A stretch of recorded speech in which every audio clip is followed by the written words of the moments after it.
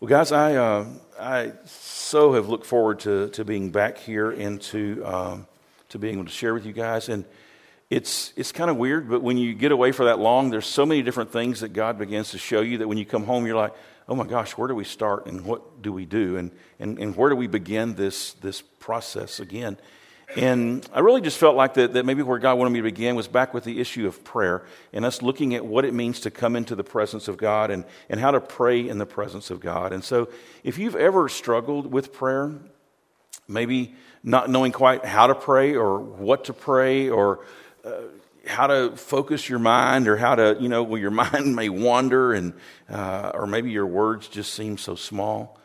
Or you've got situations where you don't even know what to pray and how to pray and or maybe like me, you feel like you were just kind of in a rut and looking for something fresh.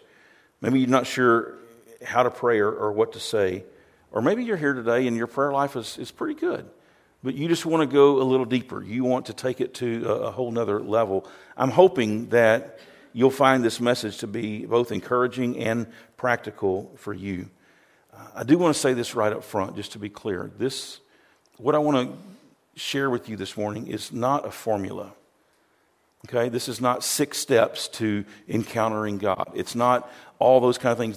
These are going to be just practical tips and tools that we learn from some stuff in the Old Testament about how to come into the presence of God. So it's not a formula that you need to memorize. It's not a thing that you need to repeat every time you come into God's presence. But prayer is not repeated. It's not rehearsed. It's not something that is wooden and inanimate. It's a relationship with God. And just like when I come in to my home and I greet my family, I don't say the same thing to them every single time. We meet where we are and we converse together and we share life and do life together and we share our hearts with one another. And that's what prayer is meant to be, not some kind of rehearsed, repeated thing that doesn't draw us near to God. The things I want to share with you today, I hope will be visual. I'm a visual learner, and when I can see something and picture it in my mind, then it kind of helps to guide me into to do. And so I hope these things that we share today will be kind of visual reminders or prompts that you can use as you go deeper in prayer and as you encounter God in fresh and new ways and as you seek to draw near to Him. Before I left, I was doing some teaching with you guys, and I said that in the Old Testament we see what we call pictures. Things in the Old Testament that were a picture of something that was yet to come in the New Testament. We said that there were pictures that pointed forward to Christ, but in the New Testament we find the person of Christ. And once you have the person, you don't really need the picture. It's nice to have that. We went on a trip and we took pictures of things that we wanted to remember. And right now, those things are still fresh. Right now, those things are still locked in my memory. But a week from now, I may need to look at the pictures and say, oh, yeah, that's what that mountain looked like. That's what that river stream looked like. That's what that waterfall looked like. That's those icicles that were huge that were hanging from the side of the cliffs. Pictures serve a purpose to remind us of the reality, to remind us what's there, but the picture's never meant to take the place of the reality. And so as we move into this today, we're going to see that in the Old Testament there were some symbols and some shadows, but in this New Testament, God gives us the substance. We're going to see the picture in the Old Testament, but we're going to see the person here in the New Testament. And so what I'm going to try to do is to bring these two things together as we do. The New Testament teaches us the Old Testament teaches us a lot about the substance that we're going to find in the New Testament. These pictures point to the person. And the person that they point to is the one who made it possible for us to come into God's presence in prayer and to enjoy intimate fellowship with God. So I want you to remember this is just a picture. We've got the person, Jesus Christ, now. And these pictures are just good to remind us and to refocus us upon the person of Jesus Christ. So looming very, very large in the Old Testament is this picture of a tabernacle that God instituted, that God gave specific directions and measurements and told him what's going to go in it and what it's going to look like and how it's going to fit together. And so in the Old Testament, we see this picture of the tabernacle. One scholar that I read that writes almost exclusively on the tabernacle said that in the Old Testament and New Testament, you find 50 chapters of God's Word, 50 chapters that deal with the tabernacle. He said that's more on the tabernacle than there is really any other subject in Scripture. And yet many of us know very little about the tabernacle. I know as I began to study it and began to look at the different imagery and the different items that God placed in there and began to understand some of the ways that pictured some things that were going to happen in the New Testament, it really began to make sense to me. And I just confess to you that I didn't know a whole lot about this going into it. But what happened was God met with Moses. God had delivered the children of Israel out of Egypt. He then meets with Moses on the mountain. Remember, Moses went up on the mountain for 40 days. And met with God. And while Moses was there with God, God gives him specific blueprints for this thing that's going to be called the tabernacle. It was going to be at first a tent that everywhere they traveled, they would set up this tent. And I want to specify, when we talk about the tabernacle, I always picture the tabernacle as being the whole thing, everything inside the tent. But specifically, the tabernacle is the holy place and the holy of holies. And we'll show you a picture of that in just a minute. There's a compound around it that wouldn't be considered technically the tabernacle, but it's yet a part of that process. And so we're going to look at that this morning. But in Exodus chapter 25, if you've brought your Bibles today, and man, I really hope that you'll bring your Bibles when you come to worship, because there's going to be things that you're going to need to highlight or circle or note or read for yourself. And it's one thing to hear. It's another thing to combine hearing with reading. And it just seems to help these things lock in. So, man, bring your Bible and let's read the Word together. So in Exodus chapter 25, the first 9 verses, it says this. It says, the Lord said to Moses, this is when he's on the mountain, speak to the people of Israel, that they take for me a contribution. So they're going to take up an offering. And every man whose heart moves him. I think that's interesting. When God asks us to give, he's asking those whose hearts have moved them to give. Not just, if you don't want to give, don't give. But those whose hearts have been moved toward God. So those whose hearts have been moved, you shall receive the contribution from me. And this is a contribution that you receive from them. Here's what God says. This is what we're going to need to build this tabernacle. We're going to need gold, silver, and bronze, blue and purple and scarlet yarns, fine twined linen, goat's hair, tanned ram skins, goat skins, acacia wood. We're going to need oil for the lamps, spices for the anointing oil, and for the fragrant incense, onyx stones and stones for setting, for the ephod and for the breastplate, the best breastpiece. And let them make me a sanctuary. Think about this. God wants to come and dwell in the midst of his people. He says, I want you to collect this offering, to gather these things, because I'm about to give you the blueprints to a sanctuary. It's a sanctuary that I may dwell in their midst. Exactly as I show you concerning the pattern of the tabernacle and of all of its furniture, so you shall make it. So God calls them in the Old Testament to do this. They've just been released from Egypt. They're there in the wilderness, and now God's saying, I don't want you just to wander in the wilderness alone. I want to come dwell with you. I want to be in your midst. When the tabernacle was set up, they would set it up in the center of all the people. They would specify these clans are going to stay to the east, and these to the west, and these to the south, and these to the north. And God specified all that, but God gave them the exact measurements and details of every piece of furniture and every single item that was going to be inside this tabernacle and inside this compound.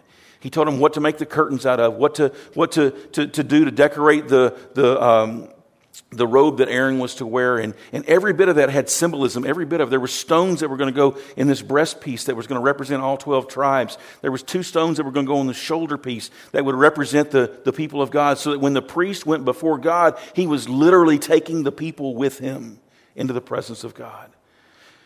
In this tabernacle, there were so many things that pointed forward to the coming of Jesus Christ. But God says to Moses on the mountain, let me give you the blueprints. This is exactly how I want it built.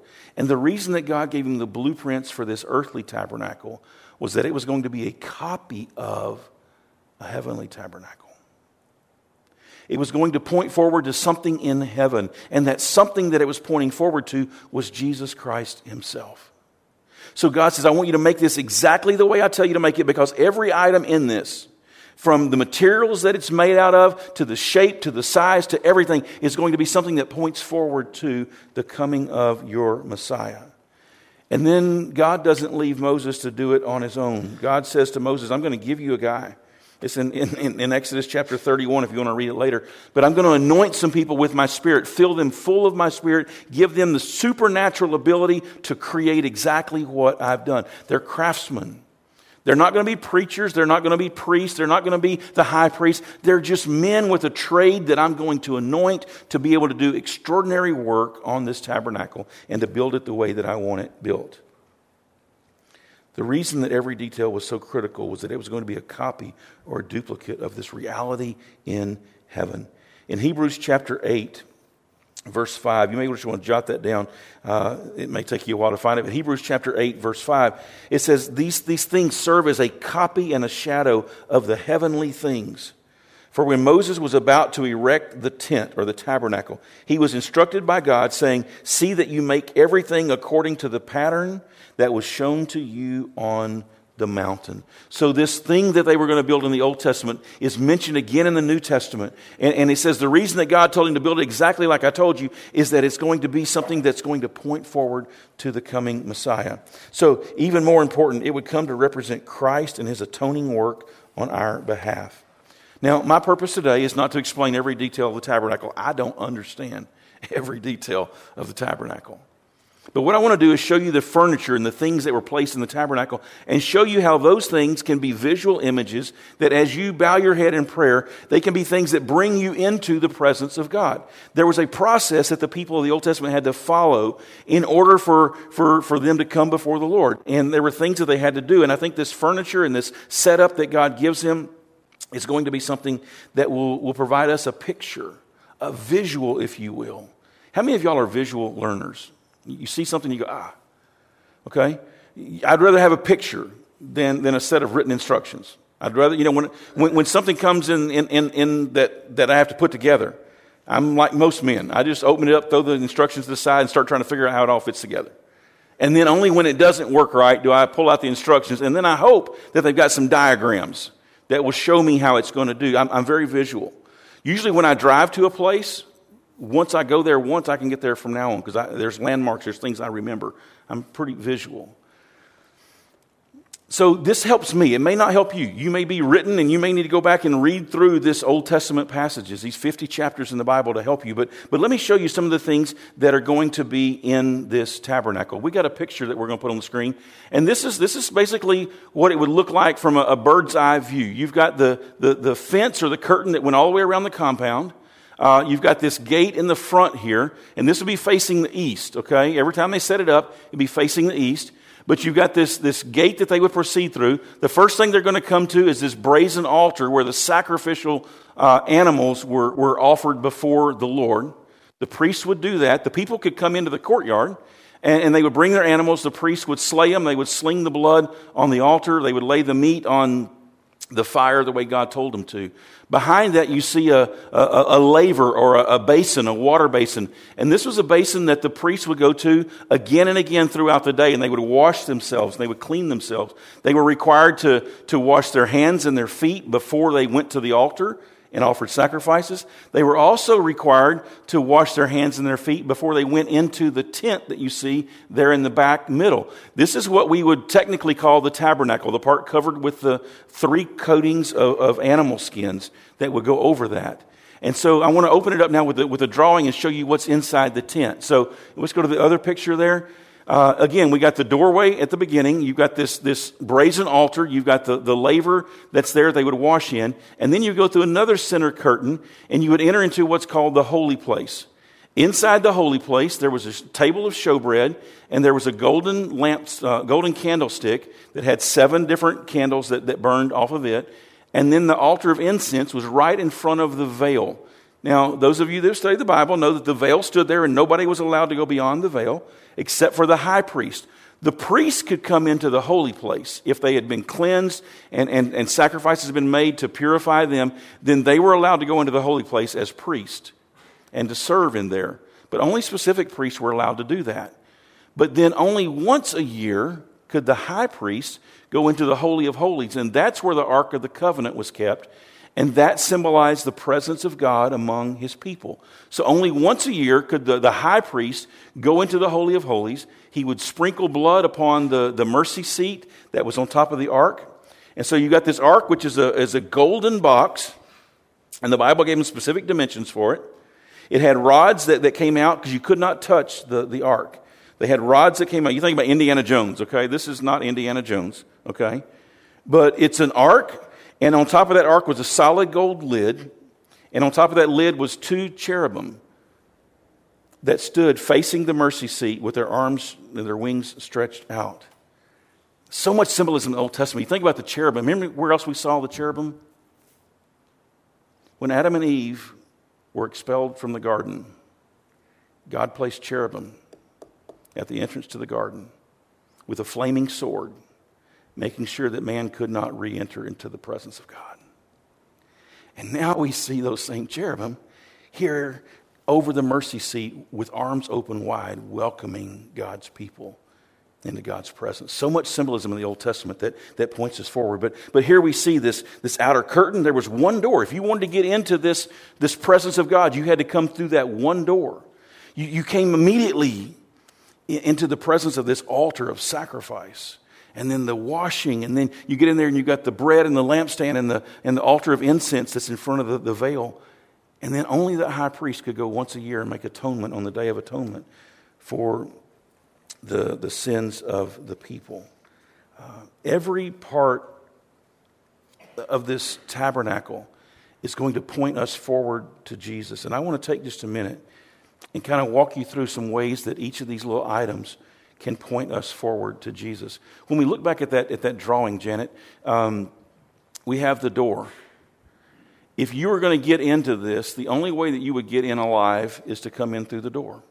If anybody tried to sneak in any other way, then they would experience the wrath of God and the judgment of God.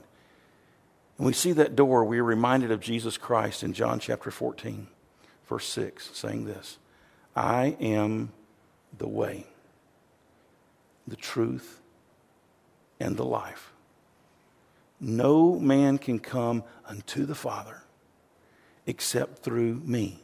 In other places in Scripture, Jesus describes himself as being the gate that the sheep have to come through, and that he was the one that guarded the entrance, that he was there. And so we see that if you're going to come into the presence of God, you have to come through the door. You have to come through Jesus Christ. But then as soon as you step inside that door, what do you see? What's the first thing that you're encountered? It's this brazen altar of sacrifice. What does that remind us of? It reminds us, first of all, of our sinfulness. Why does there have to be a sacrifice? Why does there have to be an animal slaughtered? Why does there have to be blood shed? Why does that have to take place? Why is that the first thing I see when I come through the door? The first thing I got to see is my sin and the price of my sin and the cost of mankind's sin.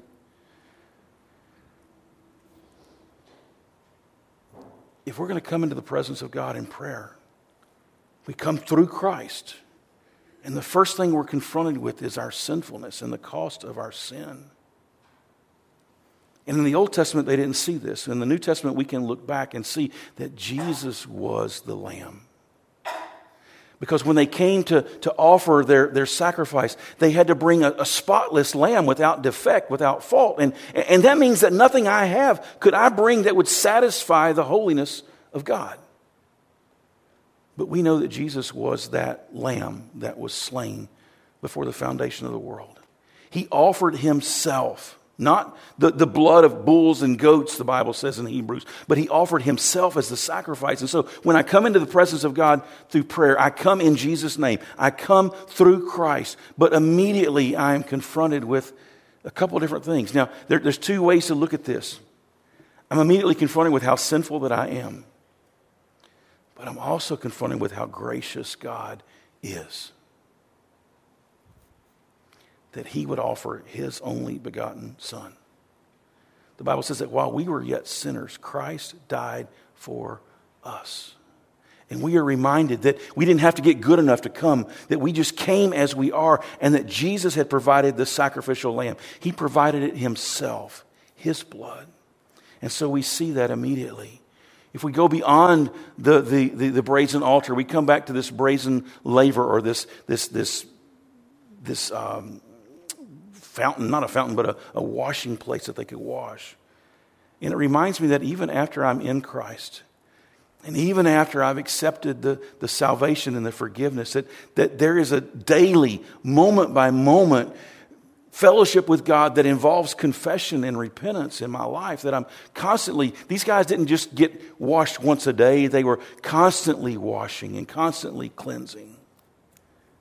And they came there at the laver in the water basin, and they washed before the sacrifices, and they washed again and again and again, reminding me in prayer that I constantly need to be coming before the Lord and asking him to cleanse me of those impure thoughts, to cleanse me of those impure motives, to cleanse me of not representing him and not serving him honestly and nobly before him, that I'm there to be cleansed and to be washed.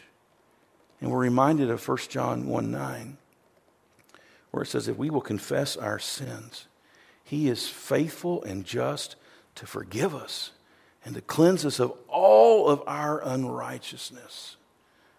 So as we come into the presence, we come in Jesus' name.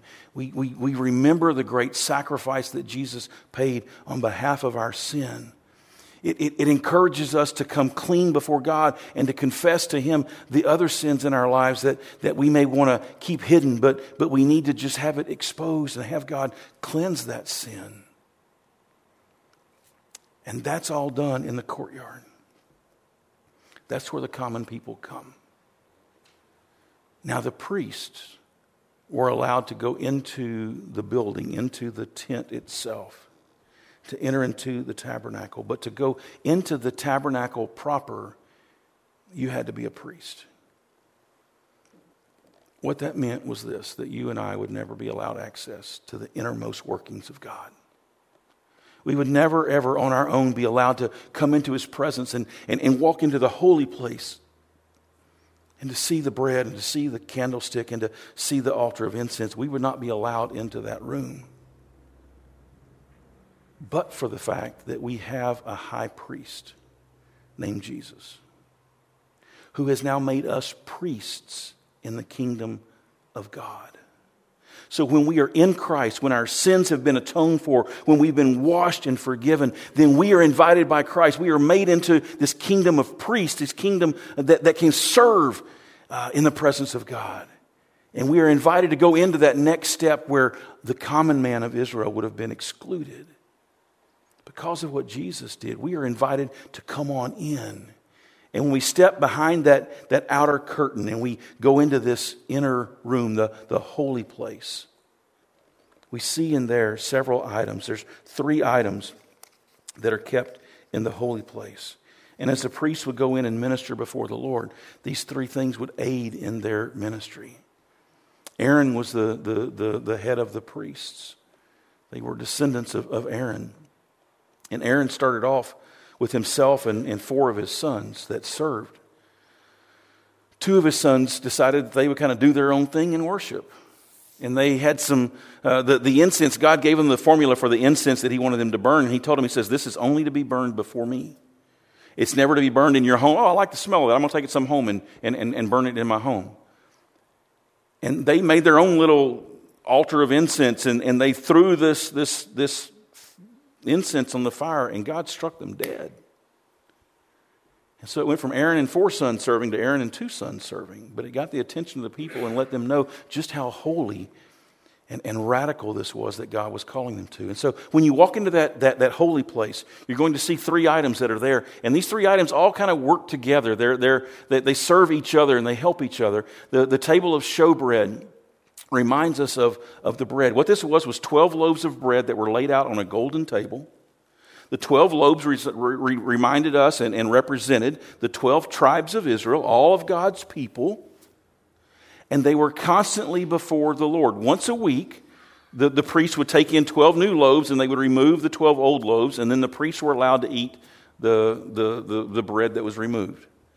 But these 12 loaves stood before the Lord constantly and in God's presence constantly as a reminder that God's people were constantly before the Lord. But in the New Testament, we see that Jesus declares that I am the bread of life. That bread was picturing Jesus and his people. When Jesus was in the wilderness being tempted by Satan, and Satan challenged him to turn the stones into bread, and Jesus says this, he says, I'm not going to do that. He says, it's for man does not live by bread alone, but man lives what? On every word that proceeds from the mouth of God. This bread also represents the Word of God. Jesus says, I am the Word made flesh. And so when we look at this bread in there, it pictures Jesus and reminds us of us being in the presence of Jesus. And that Jesus is our bread of life, that the Word of God is what nourishes our soul. And so even as we pray, we ought to be praying in accordance with God's Word. We ought to be praying in alignment with God's Word. But there's a problem with that.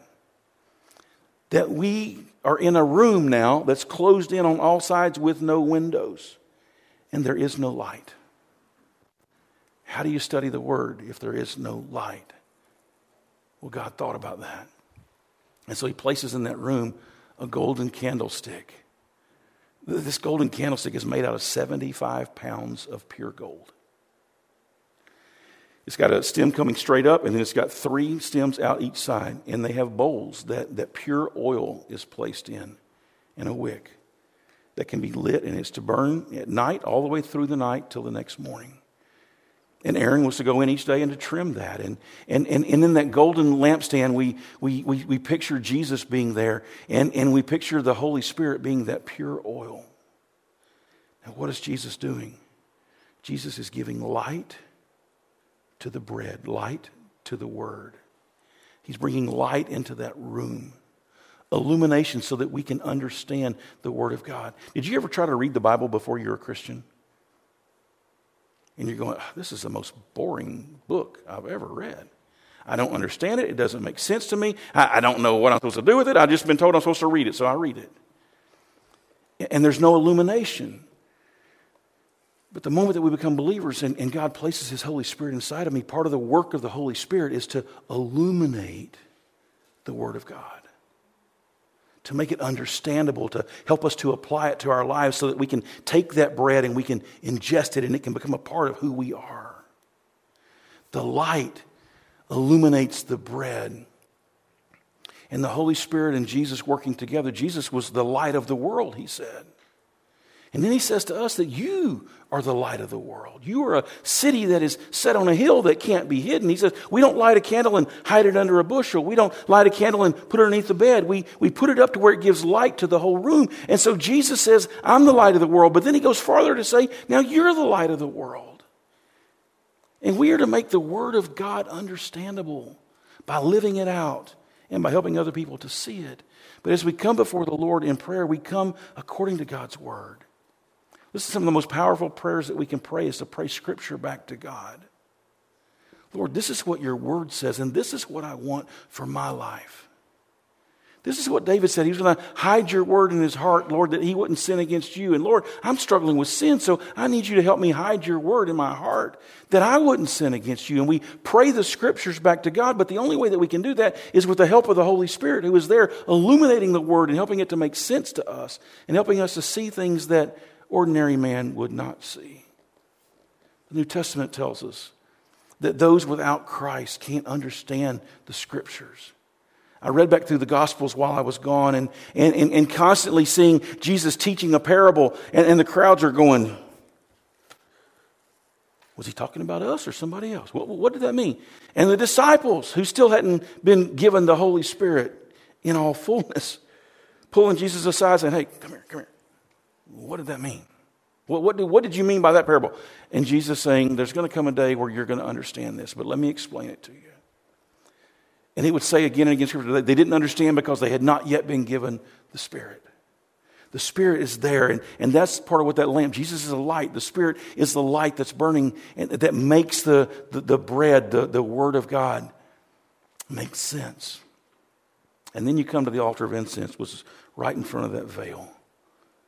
And the altar of incense, every time they would go in and trim the lamps, the priest would then take the incense that God had told them to mix, and he would put this on the fire, and he'd put this on this altar of incense. And it was a sweet aroma that rose up into the presence of God. And every day they would add incense to this altar of incense. And it was a pleasing smell in the presence of God. And I think about how that Jesus prayed and pleaded before the Father. And it said that his prayers went up as this offering of incense before the Lord. And I think this is a picture of not only our prayer, but our praise and our thanksgiving and all that we can offer then up to the Lord and say, Lord, look where you've brought me all the way from outside the camp, through the gate, past the altar. You've cleansed me, you've washed me, you've forgiven me, you've brought me in, you've shown me your word, you've given me your spirit, you've done all this, Lord. How can I stay quiet? How can I not then just praise you and give you glory and honor for all the things that you have done? It's a picture of this praise that we lift to the Lord, this glory that we give to God. It's a picture of the prayers that we pray before the Lord, thanking him and praising him for everything that he's done and all that he is in our lives. Christ offered those prayers to the Father. Prayers of submission and obedience, where he says things that you and I ought to say, where we say, Father, this is your will, not my will that I'm after. Here's what my flesh wants, but Lord, here's what I think you want, and I want you more than I want my flesh. It's those prayers we offer up to the Lord. Then there was that veil. Scholars say that veil was about a hand's width thick, 3 to 4 inches thick, a huge veil that stood between man and God. No one was allowed into God's presence without blood. And even then, the priest was only allowed into the presence of God once a year. Before the high priest could go into the presence of God, he had to offer sacrifices for himself first, because he was a sinner, and then for the people. And he would take the blood from the sacrifices, and he would carry it in where the Ark of the Covenant with the mercy seat on top and those cherubim on top, he would sprinkle that blood upon that mercy seat as a covering for the sins of the people. Couldn't remove their sins, but it was a symbol of covering those sins. And that veil separated man from God. The presence of God was just beyond their reach, just beyond their grasp, just beyond their sight. There was this presence of God, this Shekinah glory that dwelt there. And what's interesting is in that final Holy of Holies where the Ark of the Covenant stayed, there was no light. You ever thought about that? There was no light. Just like the scripture says that when we get to heaven, there will be no more sun, no more moon, that all the light will be God himself. The Shekinah glory of God that dwelt there provided the light that they needed in that room. The glory of God could not be hidden. It could not be contained. In Hebrews chapter 10, we're told about the veil.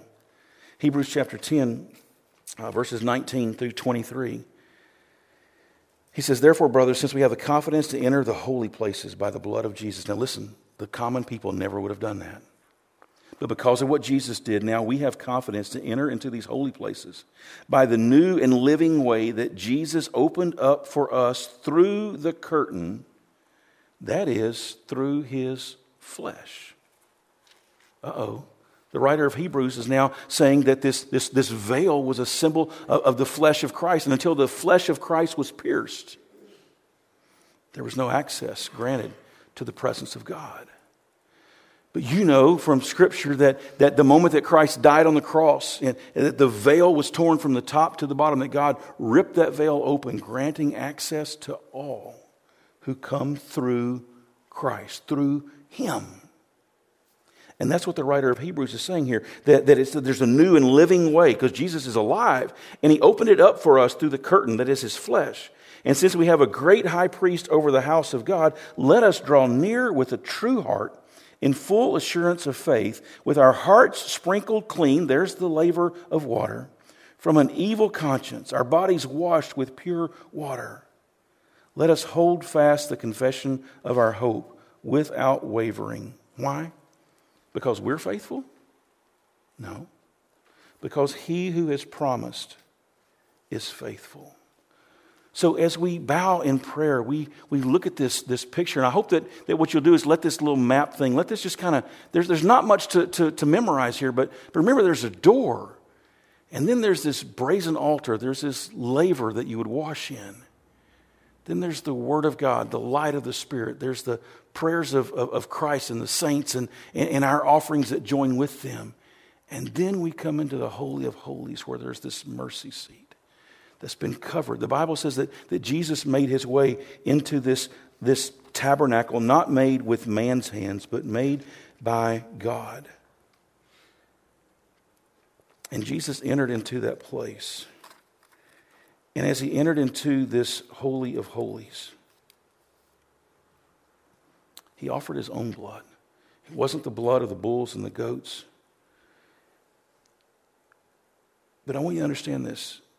This pathway into the presence of God is only possible for those who come through the door of Jesus, who allow him to sacrifice himself for them, which means I've got to admit that I can't offer the sacrifice, that I have nothing to offer before the Lord that is pure and is holy. The only thing that I provide is the sinner himself, and God provides the rest. That he not only sacrificed his son, but now he washes me and cleanses my conscience from all the guilt of all that's been done. I come in and he opens up his word to me and he feeds me and teaches me and shows me how everything in the Old Testament begins to apply to the New Testament.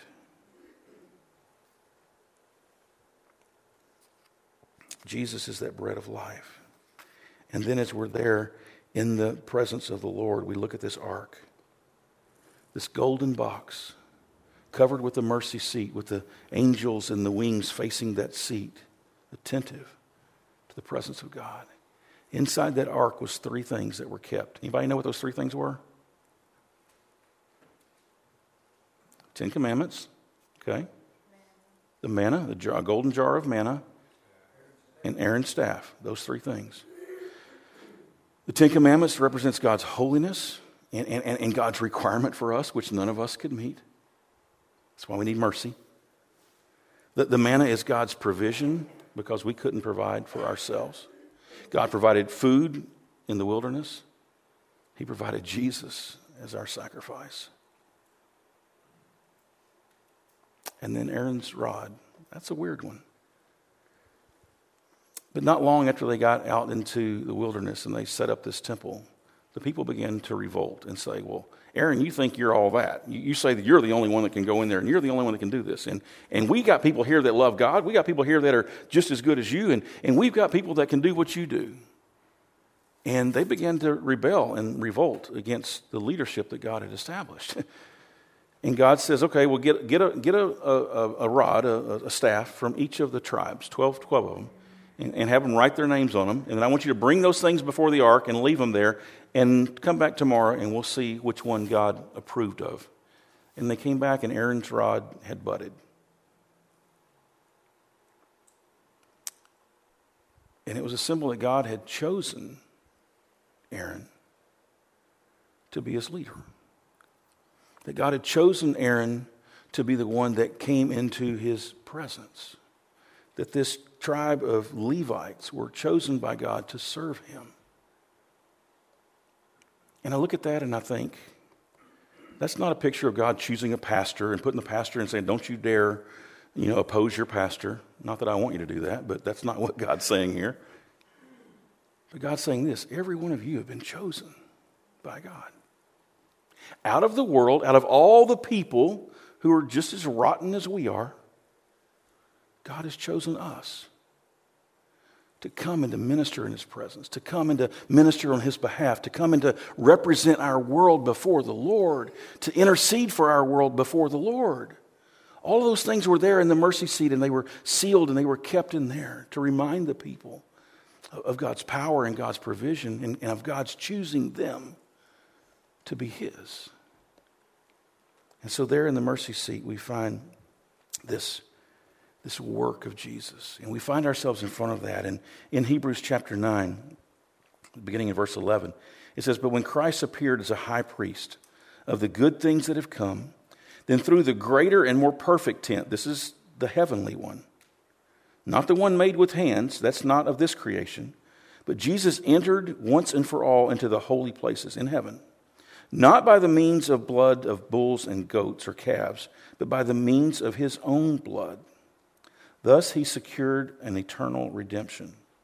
For if the blood of goats and bulls and the sprinkling of defiled persons with the ashes of a heifer sanctify for the purification of the flesh, how much more will the blood of Christ, who through the eternal Spirit offered himself without blemish to God, how much more will that purify our conscience from dead works to serve the living God?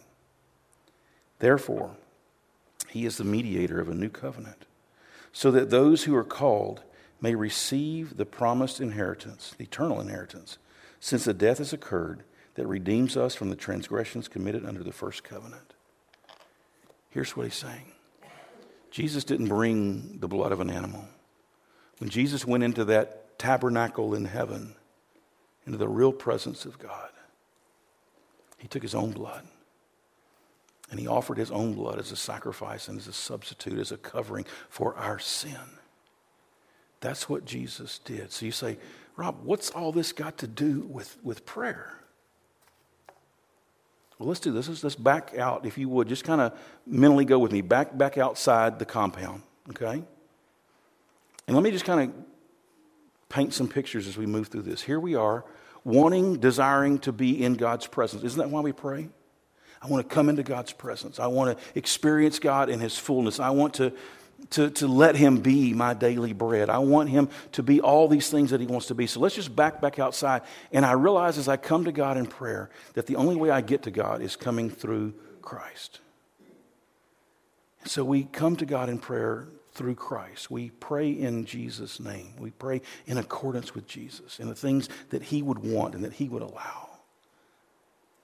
And I come, and the first thing I need to do is to fall on my knees before that brazen altar and thank him for the cross. Thank him for the sacrifice that he made that I could never have provided. So as I enter the presence of God in prayer, I come in Jesus' name, but I come recognizing all that Jesus did for me. And at that moment, I should break out in praise and in worship for what Jesus did for me. And then I'm reminded of my own sinfulness. And I ask God to cleanse me and to wash me and to make me pure. And as I confess my sins, he's faithful and just to forgive me and to cleanse me of all my unrighteousness. And I get up clean. And I say, but Lord, I want to go farther and I want to go deeper. And he pulls back the curtain to the holy place and he says, come on. And as I walk in there, I take the word with me. And the Holy Spirit can illuminate the Word of God and begin to open my mind and teach me the things. Lord, and that ought to be my prayer in that holy place is, Lord, teach me who you are, more of who you are, and more of what it means to belong to you and to be in your presence. Feed me from the bread. Open my eyes by your Spirit. Let my response to you be a fragrant offering, Lord. Make me that living sacrifice that's holy and acceptable and pleasing to you, as it says in Romans chapter 12. And as I do that and I offer my praise to the Lord, I find myself then in the presence of Almighty God. Not because of anything that I've done, but because of everything that Jesus did to make that way through his flesh into the presence of God. What does this have to do with prayer?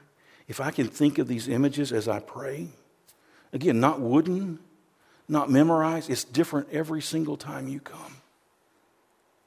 But just remembering what had to take place for you to come into the presence of God. And it gives you pause at every single stop to thank God and to praise God and to worship God for his provision and for his love. And you know what the best part about this is? God didn't, the way the tabernacle got established was not Moses saying, hey God, we need a way to connect with you, so we're going to make this house and we're going to ask you to come live in it. Who initiated this? God did. God came and says, you need a way to connect with me. And I'm going to give you the blueprint. You needed a way to come into my presence and just to bask in my glory. And I'm going to make that possible. The Old Testament, they didn't get to do that. They stood at the door to their own tents all around this tabernacle, and they saw the cloud, and they saw the fire, and they saw the glory of the Lord fill that place when Moses would go in, but the people couldn't go in. But Jesus made a way for us to go in. And it's only through him. So I don't know about you, but I know these images have helped to refocus my mind and my prayer as I pray. And I start at that door, and I just thank Jesus that he is the way and the truth and the life. And I'm reminded of the cost of my sin for my Savior. And I find cleansing again and again. And I see God with the Spirit of God illuminating the Word of God, the bread of life, and helping it to make more sense to me so that it can take root in my life. And guys, I have to fall on my knees and say, Lord, you deserve it all. And then to find myself ushered into his presence and to get a glimpse of his mercy and his grace. And to see those angels with their arms spread wide, in a sense saying, come on. No longer a sword in their hands keeping us out of the presence of God, but now arms open wide, inviting us into the presence of God. And to think that through prayer, I can be in the presence of Almighty God. Him looking upon me, seeing me, clothed in the righteousness of Christ. Here we are in the presence of Almighty God. The more we come to understand the pictures in the tabernacle and what they represent, we've only scratched the surface of that this morning, but the more you understand those things, the richer your prayer life can become. So I want you to use these items if that helps you. Again, don't be wooden, don't be, just come and express to God what comes to your heart as you picture what he did to make that possible. And remember this, it all starts at the door. Jesus is the way, the truth, and the life. Guys, listen, you can't get good enough to come to God on your own. Do yourself a favor and stop trying. Stop. Well, I got to be good. No, you don't. You got to be a sinner to come in the presence of God. A sinner that has been sacrificed for, a sinner that's been cleansed, a sinner that God has loved and invited into his presence. That's all you've got to be as a sinner. But so many of us are still trying to work for our salvation. We're still trying to get good enough to do that. It's what Jesus has done. That's what the tabernacle is about. It's God coming to us. In the book of John, where it says that Jesus came and dwelt among us, it's the word tabernacle. He came to tabernacle amongst us, to make his dwelling in us. And he wants to live in you today. Let me ask you this. Have you come through the door, not through religion? Do you know being a Baptist will do no more good to get you into heaven than anything else you can do? Joining a church doesn't get you into heaven. It's a relationship with Jesus Christ that begins with you realizing the cost of your sin and the fact that it's a higher price than you could ever pay. And you falling on your knees and saying, Jesus, I need you to be my sacrifice. I need you to cleanse me. I need you to make a way for me to come into the presence of Almighty God. Have you done that today? My fear is that many in the church are religious. We go to church, we try to do good, we try to keep the rules, we try to live a life that's exemplary in front of our world. Nowhere in this do we see that as being grounds for coming into God's presence. It's only by the sacrifice of Jesus. And here's the best news in the whole world, is that God created you to be in his presence. Not just in eternity, but every moment of every day. He wants us to walk in his presence, in his fullness, to seek his face, to enjoy his favor, to enjoy his presence. That's what you were created for. To enjoy his presence, to enjoy his provision, to know him intimately. But there's only one way in, and that way is Jesus Christ. So if you're counting on any other way to get you into heaven, you're going to be disappointed. You see, it's only in the presence of God that we find this mercy seat for those who have come through Jesus. Do you know what awaits everybody else that doesn't come? It's a judgment seat. And we get to choose which seat we're going to appear before. The mercy seat or the judgment seat. Those who come through Christ get mercy. Those who try to come any other way will find God's judgment. So I want to encourage you today, if you don't know Jesus as your Savior, I mean as Savior and the Lord, and you've come through that door by his sacrifice into his presence, then this morning I want to invite you to consider making Jesus Christ the Lord of your life. To use these images to say, Lord, I want to come into your presence, but I know I can't come on my own. I need Jesus to come and to live in me, to dwell in me, to change me, to make me presentable before God so that I can go straight into the presence of God and live with him forever. If you've never done that, man, I would love to hang out and to share with you how to do that before you leave here today. Because the greatest decision you'll ever make is to come through that door and to find in Jesus Christ everything your heart and your soul were created to be. Would you pray with me?